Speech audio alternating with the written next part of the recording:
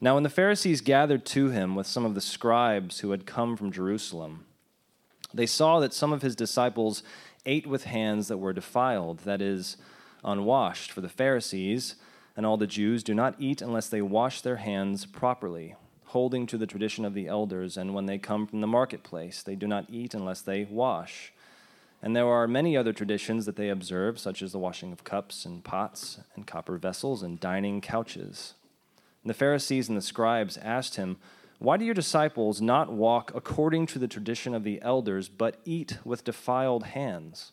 And he said to them, "Well did Isaiah prophesy of you hypocrites, as it is written, 'This people honors me with their lips, but their heart is far from me. In vain do they worship me, teaching as doctrines the commandments of men. You leave the commandment of God and hold to the tradition of men.' And he said to them, 'You have a fine way of rejecting the commandment of God in order to establish your tradition. For Moses said, "Honor your father and mother," and whoever reviles father or mother must surely die. But you say, if a man tells his father or his mother, "Whatever you would have gained from me is Corban," that is, given to God, then you no longer permit him to do anything for his father or mother, thus making void the word of God by your tradition that you have handed down. And many such things you do." And he called the people to him again and said to him, "Hear me, all of you, and understand. There is nothing outside a person that by going into him can defile him, but the things that come out of a person are what defile him." And when he had entered the house and left the people, his disciples asked him about the parable, and he said to them, "Then are you also without understanding? Do you not see that whatever goes into a person from outside cannot defile him, since it enters not his heart, but his stomach, and is expelled? Thus he declared all foods clean." And he said, "For what comes out of a person is what defiles him. For from within, out of the heart of man, come evil thoughts, sexual immorality, theft, murder, adultery, coveting, wickedness, deceit, sensuality, envy, slander, pride, foolishness. All these evil things come from within, and they defile a person." And from there he arose and went away to the region of Tyre and Sidon. And he entered a house and did not want anyone to know, yet he could not be hidden.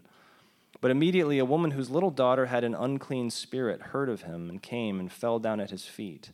Now the woman was a Gentile, a Syrophoenician by birth. And she begged him to cast the demon out of her daughter. And he said to her, "Let the children be fed first, for it is not right to take the children's bread and throw it to the dogs." But she answered him, "Yes, Lord, yet even the dogs under the table eat the children's crumbs." And he said to her, "For this statement you may go your way. The demon has left your daughter."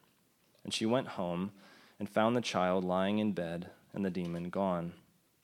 Then he returned from the region of Tyre and went through Sidon to the Sea of Galilee and the region of the Decapolis. And they brought to him a man who was deaf and had a speech impediment, and they begged him to lay his hands on him.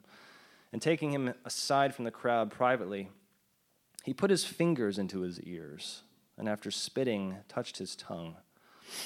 And looking up to heaven, he sighed and said to him, "Ephphatha," that is, "be opened." And his ears were opened, his tongue was released, and he spoke plainly. And Jesus charged them to tell no one. But the more he charged them, the more zealously they proclaimed it. And they were astonished beyond measure, saying, "He has done all things well. He makes even the deaf hear and the mute speak." This is the word of the Lord. All right, I want to start by asking you to think of a moment that you felt hopeless. So happy night tonight. When's a moment that you felt hopeless? You don't have to raise your hand. Maybe for you it's easy. Maybe for you it's hard because it has been a while. Maybe for you it's hard because you don't like to acknowledge those feelings. But when have you felt hopeless?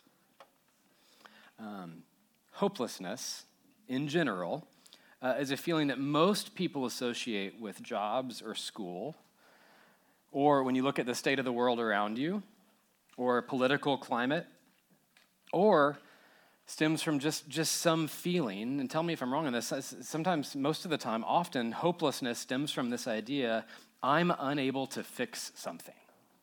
Is that fair? I'm unable to do anything about that.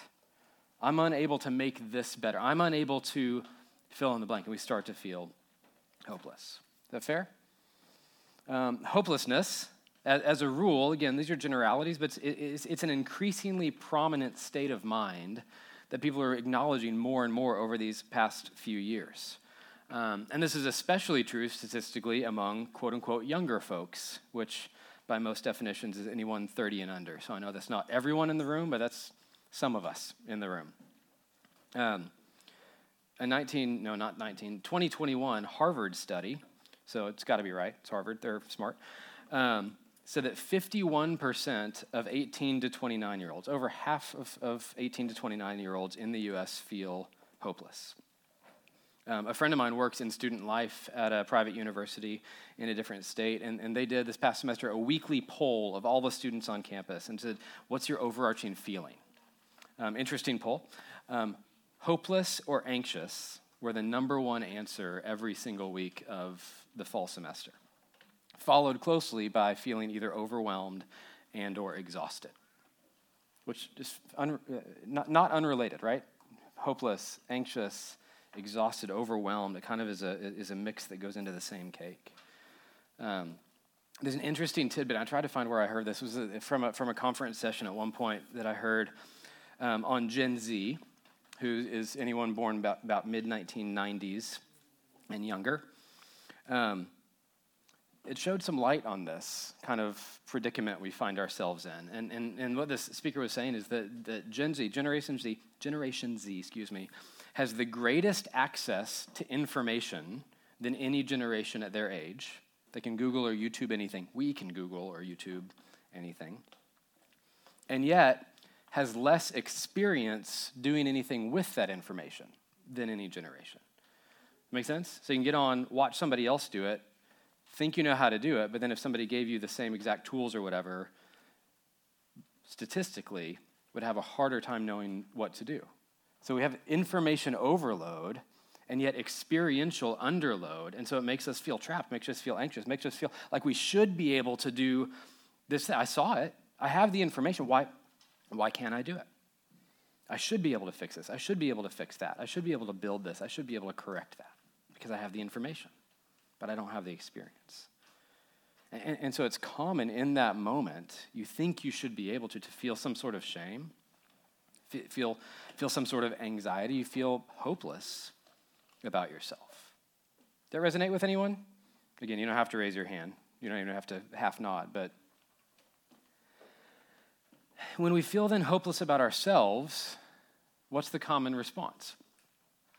Well, we look for hope somewhere outside ourselves. If we can't find hope in here, we got to look for hope out there. It's kind of the only two options.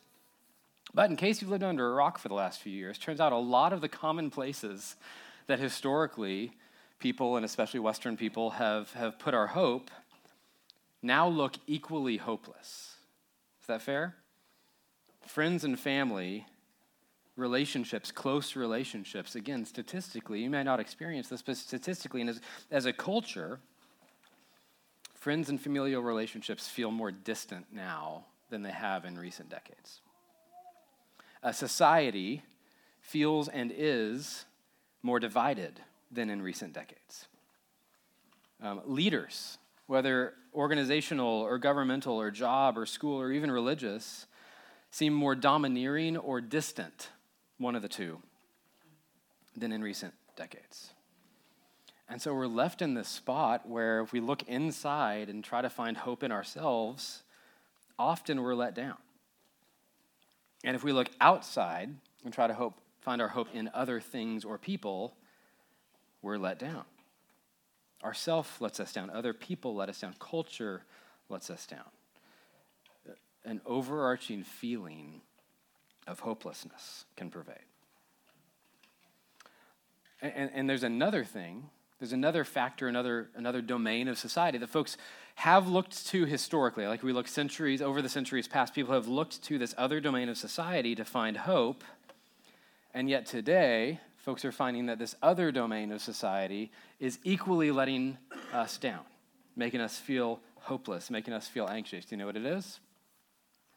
Religion, church, things of faith. I had the opportunity to sit with a couple hours with a group of local church leaders and staff who are under 30. I felt really old this week. But they were saying, and I was just there to learn and listen and facilitate a conversation, but they were saying that the common view of the church and Christianity among their peers, again, millennials born in the mid-90s, millennials and then upper Gen Z born in the mid-90s, and even more so, common view among those they're ministering to, younger Gen Z and Gen Alpha, which is apparently a thing. Again, I'm real old now. I don't know. They look at the church, they look at Christianity and say things like it's unnecessary, it's hypocritical. I can pick and choose from that, and I can pick and choose from whatever other philosophy makes me feel whatever it is I feel like I need to feel. It's out of touch. And that's true both among young Christians, folks who would call themselves faithful, and not surprisingly, maybe even more so among folks who wouldn't call themselves Christians. So the church, this thing we're doing and say that we're a part of and that we value, also feels increasingly hopeless. So yeah, it's a happy night tonight. Welcome to Salt and Light. Everything is hopeless. But be honest with me a little bit. Like, do you feel that? Do you experience that, either in yourself or as you look at family members and friends and people you know? Do you feel hopeless and that you can't offer yourself hope? Does society feel hopeless and can't offer you hope? Does even religion feel hopeless and unable to offer you hope? We're re-entering the Gospel of Mark today. If you weren't with us in the fall, we did chapters 1 through 6 before Advent. Today we're going to be in chapter 7, and then we're going to end the Gospel of Mark on Easter. And part of our hope, part of our overarching words that we say a lot as a little church family is that we want Salt and Light, and we're asking God to make Salt and Light a group of people who are increasingly with Jesus, becoming like Jesus, and doing what Jesus did. And so Mark is a overt look, one of a few that we have in the Bible, of the life, death, and resurrection of Jesus. And so tonight, as we enter back in, and Gabe read our text for us, so as we enter into Mark 7, there's 3 scenes and then some kind of explanation in the middle of it. In the first scene, starting with verse 1, there's these supposedly righteous religious leaders whose hope is misplaced. Supposedly righteous religious leaders whose hope is misplaced. And then toward the end of the chapter, the last half of the chapter, you see the second and third scene where these supposed outcasts, there's these rejects whose hope is in the right place. Supposedly righteous folks with hope in the wrong place, supposed rejects with hope in the right place. The only real place. The first group, the Pharisees and scribes, they're at the top of the societal food chain. They're at the top of the religious food chain, and yet they totally miss the point. And then you have these other folks who are in the desperate depths of despair and utter need, and they get it. And maybe for some of us that's helpful as we consider hope and hopelessness. When everything else lets us down, maybe that's when the fog lifts and we find Jesus to be our right hope. So Gabe just read this, but there's contrasts. In verses 7 through 13, there's these Pharisees and scribes, religious rulers, tons of wealth and status. They're supposed to be the teachers of the law, and they care deeply about rituals and religious cleanness. And then this woman, a woman, who is B, a Gentile, who C, has an unclean daughter. So that's like a trifecta of uncleanness. And then this deaf man who's an outcast, rejected by society. They get it. So kids, if you're listening, kids, who should know the right place to put their hope? Like the respected religious leaders? In your heart? Yeah, that's what they should say, right? So who should get it? The respected religious leaders or the unclean rejects who are not part of God's people? Who should know the right answer? Group 1 or group 2?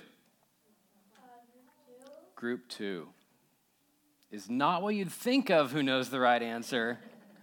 You'd think that like the religious leaders would know where to find hope, how to point to Jesus' hope, but it's not those. Jesus should be in your heart, but for them, they weren't worried as much about what was in their heart. They got it backwards. And so here's the key. This is what's on the screen. The religious leaders thought and taught that their hope was based on what they could do themselves. God's view of hope is to desperately ask God what we can't do on ourselves. Religious leaders thought and taught that hope was based on what they could do for themselves, but God's view of hope is to desperately ask God to do what we can't do ourselves. So religion and the religious leaders then got it backwards. And a lot of elements of religion and religious leaders today still get it backwards. So again, here's how some of that looked in the Gospel of Mark. Here's verses 3 and 4. It'll be on the screen. The Pharisees and all the Jews do not eat unless they wash their hands properly, holding to the tradition of the elders. And when they come back from the marketplace, they do not eat unless they wash. Hey, kids, again, got another question for you. Why do you wash your hands before you eat dinner? To get clean. Are your hands dirty before dinner? You ever go play in the mud? Yeah, sometimes. So should you ever go eat dinner before you wash all the mud off your hands? Yes. Do you do that? Do you eat without washing your hands? Yeah, sometimes. All right, you're not liars. That's a good thing, yeah. We wash our hands traditionally because there's physical germs that can make a healthy person physically sick, right?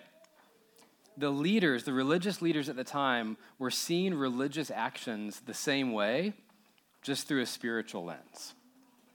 It's kind of like there, if you will, there's spiritual germs all around us. And so if you do the right things and kind of wash the spiritual germs off your hands, you can be spiritually healthy. You won't get spiritually sick. Jess went to a birthday party last night, and she was thirsty, and they had a lot of Evian water there, not something that we frequent in our house. It's good French water. And so we were joking this morning, hey, if mom's a little snooty today, it's because she drank a lot of Evian last night. And that's kind of how the religious leaders were viewing sin, spiritual health. If you just do the right things, it'll be okay. But things come into us from outside of us and contaminate us, like French water. I'm fine with French. That's fine. They relied on traditions and rules and actions. They relied on things that they could do to keep themselves right before God. Is that God's way? Is that true? That's not the message of the Scriptures. And so Jesus explains their wrong thinking in verse 6. It'll be up here. Well did Isaiah prophesy of you hypocrites, as it is written, this people honors me with their lips, but their heart is far from me. In vain do they worship me, teaching as doctrines the commandments of men. You leave the commandment of God in order to hold to the tradition of men.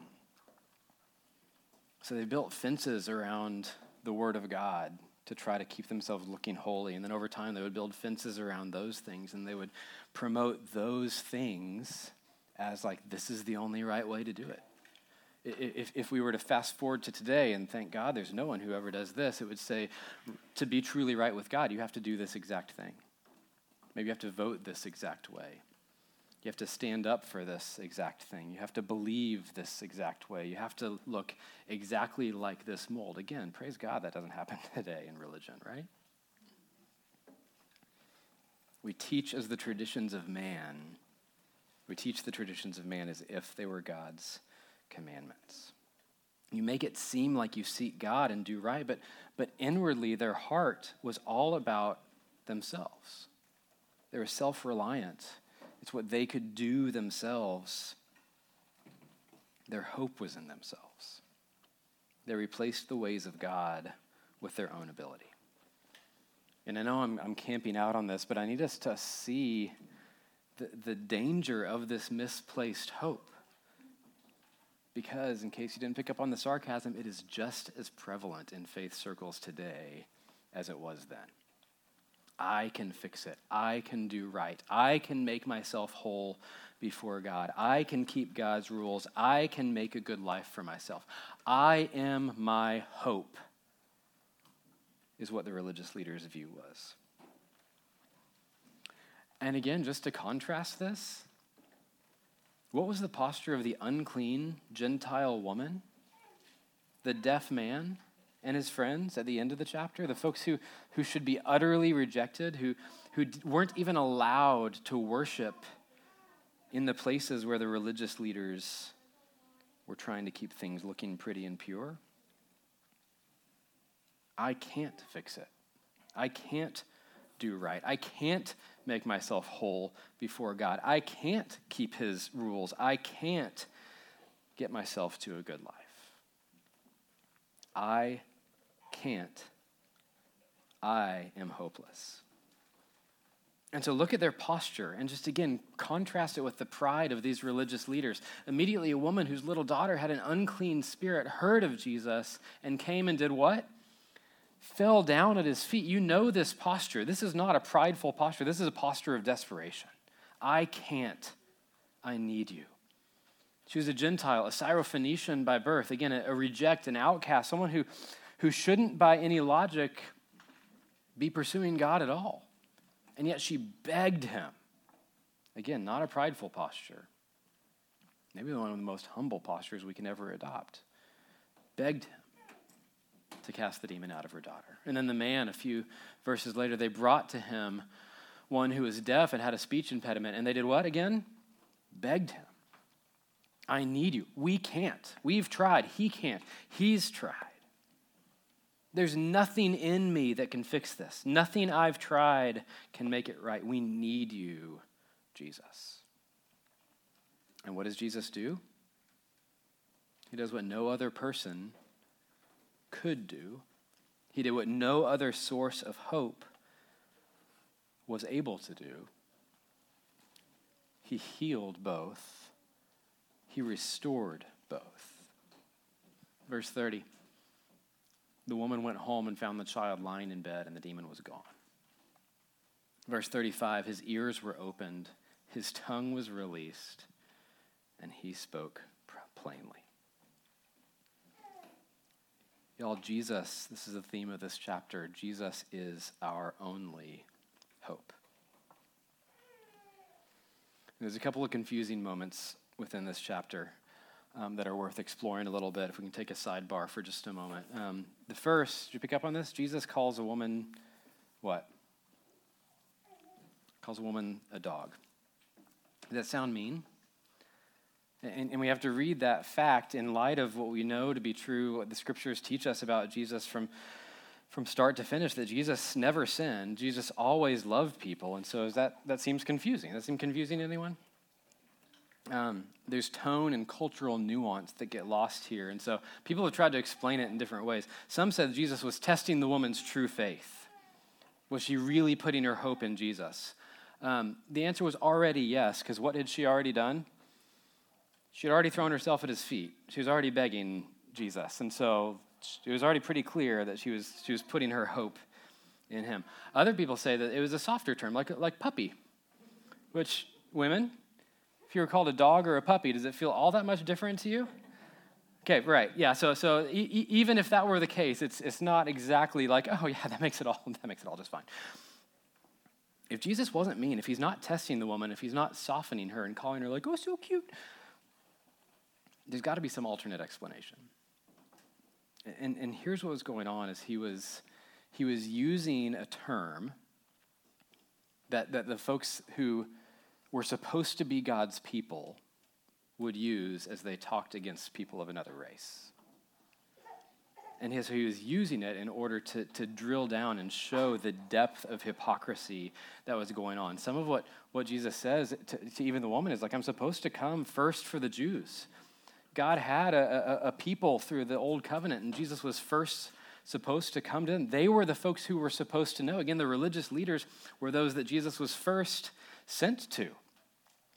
And the woman says, but even the dogs at the table receive the scraps if the kids don't want it. And what she's saying is like, yeah, you were sent to them, but guess what? They're rejecting you. They don't believe in you. I'm here and I need you. Jesus is saying in sight of his Jewish disciples a word that other Jews used to prove how prideful the Jewish leaders were, The people who called Gentiles dogs didn't get him. They didn't understand true hope. But the one who they despised, the one who was the recipient of the name calling, the one who was degraded and looked down on, she was the one who did get it. The one who was mocked got it, while the ones who did the mocking missed it.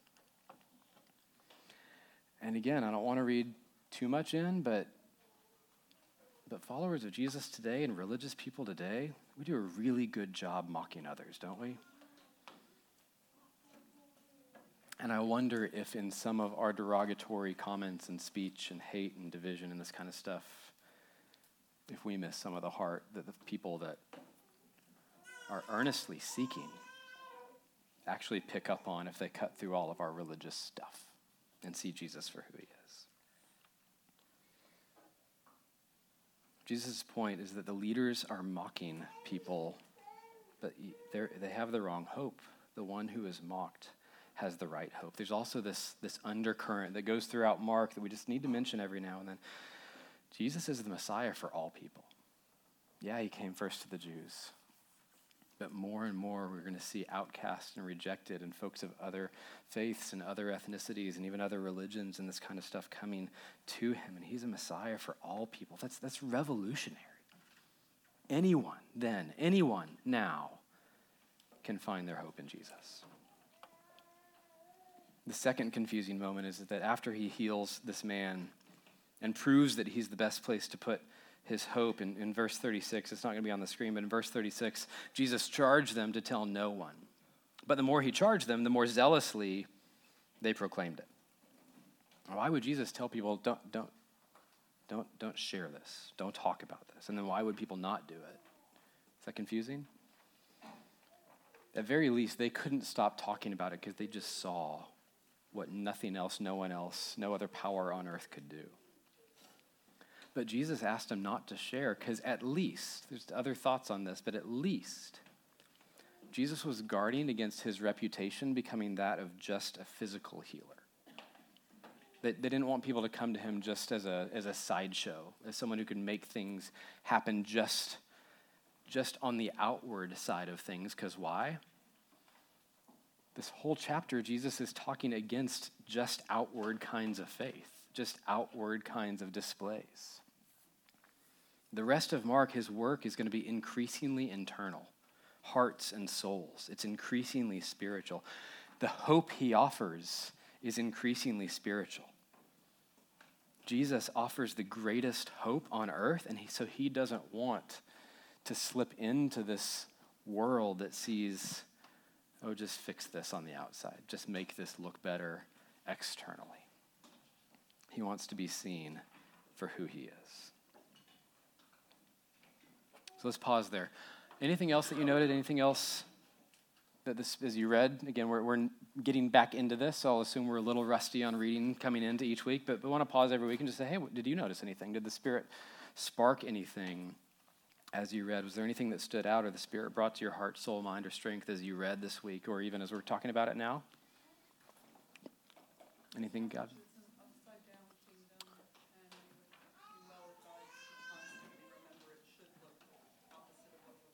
Yeah, the whole theme of this chapter, and really, whole theme of the scriptures, that there's this upside down kingdom.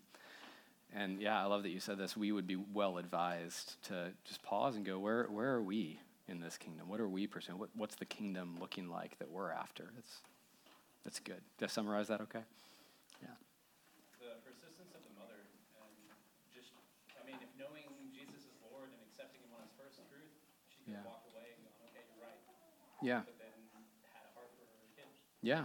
Yeah, the persistence of, as you say, that holding your few-month-old. Yeah, the heart of a mother for her daughter, and persistence in saying yes, but God, even if you didn't come for us, like I'm here. I do believe. It's good. Anything else?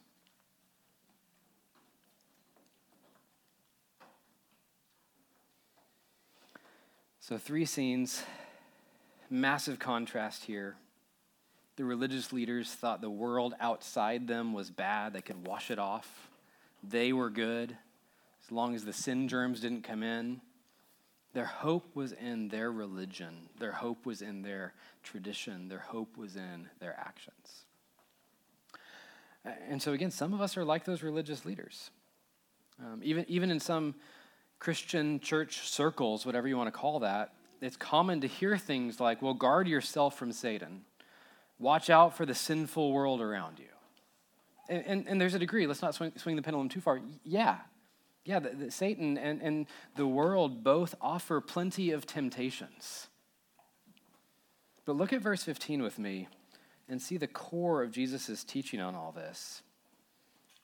He says there is nothing outside a person that by going into him can defile him. But the things that come out of a person are what defiles him. That is the core of this upside-down kingdom. What's Jesus say? He says, yeah, there's temptation out there. But sin, where does sin live? Does sin just live outside of us? The world is full of temptation. Satan is a tempter, but where does sin itself reside? In here. In us. In the core of our being. All that Satan, the tempter, all the world, all that temptation can do is awaken and draw out what is already true of us. What's in us, Jesus says? Here's what's in us. Out of the heart of man, women, you're lumped in with us here, come evil thoughts, sexual immorality, theft, murder, adultery, coveting, wickedness, deceit, sensuality, envy, slander, pride, foolishness. All these evil things come from within. And I'm going to put a little emphasis here. That's what defiles a person. It's not seeing this thing out here and goes, oh, that's when it started for me. No, that thing out here just lit on fire something that already exists in us.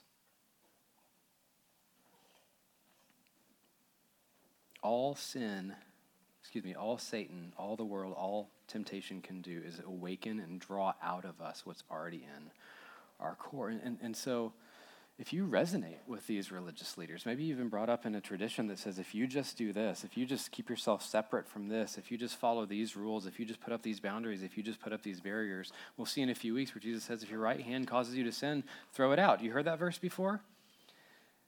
There's a little bit, and I'll admit I read some sarcasm into Jesus at times, but I think it's there.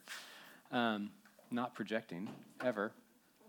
There's a little bit of him that goes, like, if you cut off your right hand, are you really never going to sin again? If you poke out your eye, is that really what caused you to sin? Like, so yeah, let's guard our hearts. But where does sin actually come from? It's not our hands or our eyes. Those things just incite what already exists deep within us. So if we're tempted to follow that pattern and go like our hope is in keeping the sin germs out, relying on our actions to keep ourselves pure and ourself and our ability, that we're putting our hope in something false. Our hope can't be based on ourself. It can't be based on our own inherent goodness. But our hope equally can't be found in the many tempting things out in the world. Again, friends and family and society and government, even religious traditions, they're all tempted. They all say, put your hope in me, put your hope in me, put your hope in me. I'll fix it. Do this and I'll fix it. Do that. They're all siren calls. They're all bad places to put our hope. They're going to let us down. I was reminded just even in preparing this and marinating on this last couple weeks, the Old Testament book Ecclesiastes, which is my favorite book in the Old Testament. The theme of Ecclesiastes is an author who has all the means on earth, trying to find satisfaction in literally everything. Wine and women and relationships and wealth and conquering other folks and being moral and all this kind of stuff. And you know what the author of Ecclesiastes finds? The exact same thing as these religious leaders. When he looks inside of himself, he's let down. When he looks at other people, he's let down. When he looks at the pleasures of culture, he's let down. And so he says, all of this is just vapor. It's just vanity. So that's it. Everything on earth, including yourself, is hopeless. Hope in anything that says, hey, put your hope in me, will just lead us to anxiety, overwhelmed, exhaustion, and hopelessness. It's a lot of the message of this chapter. And I want us to just, again, draw us into the depths of it to feel that, because that's not a common message we hear. Most messages we hear in whatever society, whatever realm, whatever domain is, yeah, do this, fix it, do better. You can do it. Try this. Is there an answer? Is there a hope? If you read Ecclesiastes, not really. But thankfully, we're a few thousand years past Ecclesiastes, and in the core of this chapter, what we see in the woman who's desperate for Jesus to do what she can't, and what you see in the blind man and his friends who are desperate to do what he can, the deaf man, and his friends, you see that, yeah, there is a source of hope. But there's only one source of hope. When literally all else fails, the same thing that was true then, the same thing that was frankly true for the religious leaders, but they didn't believe it, is still true today. And Jesus alone is hope. The religious leaders got it backwards. What comes out of us? Fear, anger, all the things in verse 21 and 22, all the things that lead to hopelessness and anxiety and overwhelm and exhaustion. But even more than Jesus' offer to the woman and the deaf man, what can come into you and offer you hope? Temptation can, to be clear, but it'll let you down. But the other thing that can come into you, again, what the religious leaders were saying is what comes into you defiles you. But what Jesus says is there is one thing that can come into you and actually fix the defilement that already exists in you. God can come into us by the power of his Spirit. I'll be honest, I really struggle with kind of the accept Jesus into your heart kind of language, but it fits so perfectly into today's theme. What is inside of us already defiles us, but there's something that can come in and do what the opposite of the religious leaders say. It can make everything right and pure and holy and hopeful. Jesus, for every situation, can fix and heal and restore and empower and comfort and redeem whatever brokenness is going on in your heart, whatever is going on in your life, and he'll meet you in the midst of it. In his life, he modeled this complete, unanxious, fully hopeful reliance on God the Father. In his death, Jesus offers to take every evil and sinful thing that exists in your heart, maybe even the stuff you haven't told anyone ever because you think it's too dark. In his resurrection, Jesus offers a full life and replaces that sin in your heart with his Spirit, who guides us to peace and redemption and dependence and hope. The point is that everything in us is truly what defiles us. We live in a world of sin and brokenness. But it's not just out here, it's in here. Anywhere but Jesus that we seek hope is going to let us down. But if we have the Spirit of God in us, then when everything else fails, Jesus remains steady. Jesus remains waiting, unmoving, more persistent than even the widow, saying, I'm here, I'm here, I'm here, I'm here. Jesus is our true hope all the time. Is that good news? Is it hard to believe sometimes? The good news is that he's still there even when we have a hard time believing it. So as we enter into a time of communion, this is some of what we declare to one another, that Jesus' death, Jesus' resurrection is our hope. And so I just want to give you a minute before we take communion and just ponder. You can write this, you can share with someone, you can pray, you can scribble on the paper in front of you, whatever, but just ask a couple questions. What's the state of your heart right now? What are you feeling? What are you hearing? Is there anything that the Spirit of God is pricking in you? Maybe a question is, what's coming out of you that's defiling you? Even things that Jesus promised to take from you in his death and offers to take from you in his offer to make you righteous. Or maybe another way to phrase the same question is, what alternate source of hope is currently letting you down that you need to put aside and replace with Jesus? Or what restoration, what redemption, what wholeness do you need to beg God for? What's going on in your heart? Just take a moment.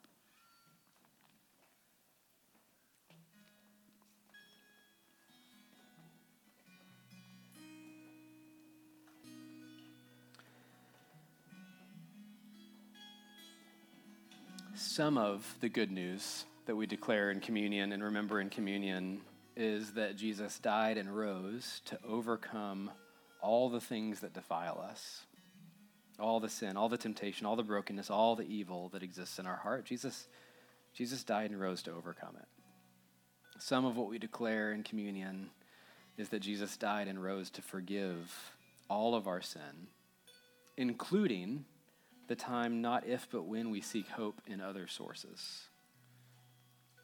There's no guilt, there's no shame, there's forgiveness there. Part of what we declare is that Jesus died and rose to replace the stuff that exists in our heart with his Spirit. So by his broken body, which is represented by the bread, you're welcome to pick up a piece of bread and take it. And by his shed blood, which is represented by the juice or the wine, you're welcome to dip the bread in the juice or the wine. Jesus declares you full. Jesus offers you final hope. And so take and dip and eat. And let's pray.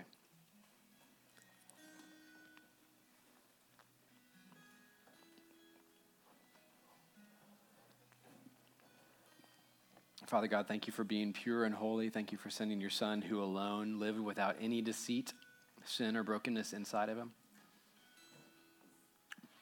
Thank you for his example of a perfect life, and yet, Lord, it can be tempting at times to even feel guilty when we look at Jesus' life and just hear, you should be like him, because we can't by our power. And so thank you for his death and his resurrection, by which all the things that exist in us, that whole list of stuff we read earlier, thank you that all those things are gone, can be gone, can be replaced by something better. Thank you, Jesus, for your death, for healing us more than just physically. Would you help us to know what it looks like, what we need to bring to you, what we need to ask you and beg you to do that we can't do. For myself, for my friends, I pray that you would help us stop hanging on to those things that I know I at least try to hang on to and be like, yeah, but I can probably fix this one, even though history tells me I can't. Thank you for doing what we can't do. Thanks for coming into us, offering to come into us. Purify, redeem, restore, and give us hope. It's in your Son's name. Amen.